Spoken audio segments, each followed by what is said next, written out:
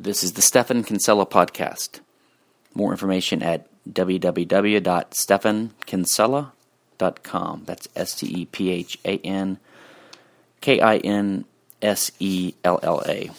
This is a reading by me of my short 3-page or so LewRockwell.com article, What It Means to Be an Anarcho-Capitalist, from January 20th, 2004. Butler Schaefer's recent LewRockwell.com article, What is Anarchy?, prompted discussion on the Reason blog and inspired me to set down a few ideas I've also had along these lines. Libertarian opponents of anarchy are attacking a straw man. Their arguments are usually utilitarian in nature and amount to, quote, but anarchy won't work, unquote, or, quote, we need the things provided by the state, unquote. But these attacks are confused at best, if not disingenuous.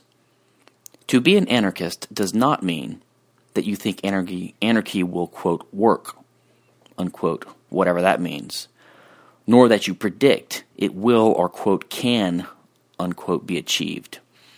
It is possible to be a pessimistic anarchist after all. To be an anarchist only means that you believe that aggression is not justified and that states necessarily employ aggression, and therefore that states and the aggression that they necessarily employ are unjustified. It's quite simple, really. It's an ethical view, so no surprise it confuses utilitarians. Accordingly, anyone who is not an anarchist must maintain either A, aggression is justified, or B, states, in particular minimal states, do not necessarily employ aggression. Now, Proposition B is plainly false. States always tax their citizens, which is a form of aggression. They always outlaw competing defense agencies, which also amounts to aggression. Parentheses, not to mention the countless victimless crime laws that they inevitably, and without a single exception in history, enforce on the populace. Why minarchists think that minarchy is even possible boggles the mind. Close paren. As for A, well, socialists and criminals also feel that aggression is justified. This does not make it so.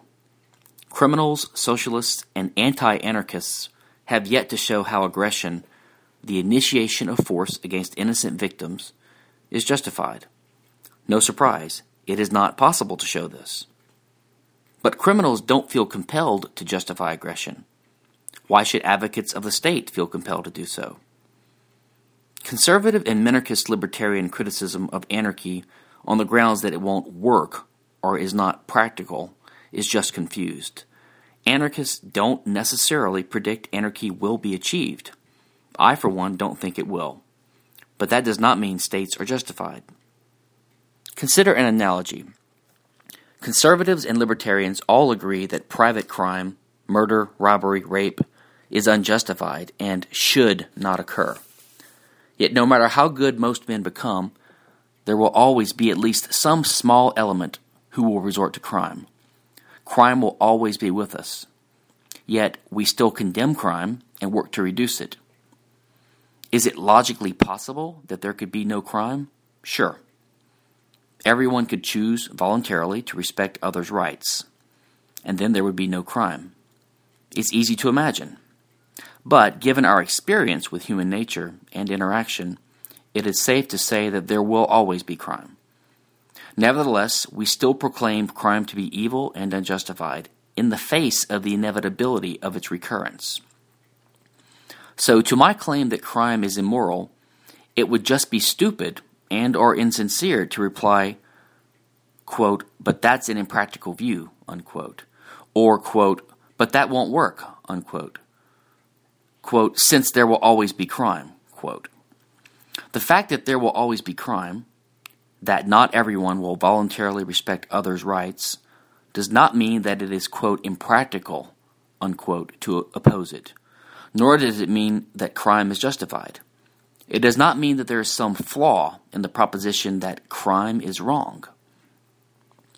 Likewise, to my claim that the state and its aggression is unjustified, it is disingenuous or confused to reply, anarchy won't work, or it's impractical, or it's unlikely to ever occur. Footnote 1. Another point, in my view, we are about as likely to achieve minarchy as we are to achieve anarchy. In other words, both are remote possibilities. What is striking is that almost every criticism of the impracticality of that minarchists hurl at anarchy is also true of minarchy itself. Both are exceedingly unlikely. Both require massive changes in views among millions of people. Both rest on the presumptions that most people simply don't care much about. Back to main text. The view that the state is unjustified is a normative or ethical position. The fact that not enough people are willing to respect their neighbors' rights to allow anarchy to emerge, in other words, the fact that enough people erroneously support the legitimacy of the state to permit it to exist, does not mean that the state and its aggression are justified. Footnote 2. Though the case for anarchy does not depend on its likelihood or feasibility, any more than the case against private crime depends on there never being any acts of crime, anarchy is clearly possible. There is anarchy among nations, for example. There is also anarchy within government, as pointed out in the seminal and neglected JLS, that's Journal of Libertarian Studies, article by Alfred Kuzan, Do We Ever Really Get Out of Anarchy?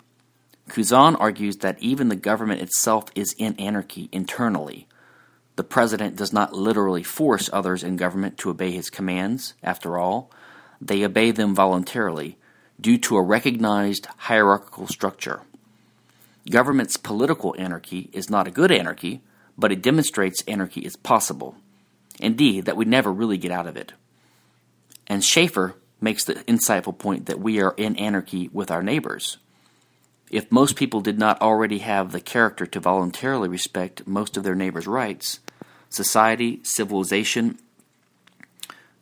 civilization would be impossible.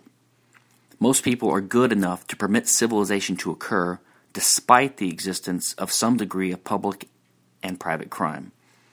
It is conceivable that the degree of goodness could rise due to education or more universal economic prosperity, say, sufficient to make support for the legitimacy of the state evaporate. It's just very unlikely. Back to main text. Other utilitarian replies like, but we need a state, do not contradict the claim that states employ aggression and that aggression is unjustified. It simply means that the state advocate does not mind the initiation of force against innocent victims. In other words, he shares the criminal/socialist mentality. The private criminal thinks his own need is all that matters. He is willing to commit violence to satisfy his needs. To hell with what is right and wrong. The advocate of the state thinks that his opinion that we need things justifies committing or condoning violence against innocent libertarians. It is as plain as that. Whatever this argument is, it is not libertarian. It is not opposed to aggression. It is in favor of something else, making sure certain public needs are met despite the cost, but not peace and cooperation. The criminal, gangster, socialist, welfare statist, and even minarchist all share this. They are willing to condone naked aggression for some reason. The details vary, but the result is the same. Innocent lives are trampled by physical assault.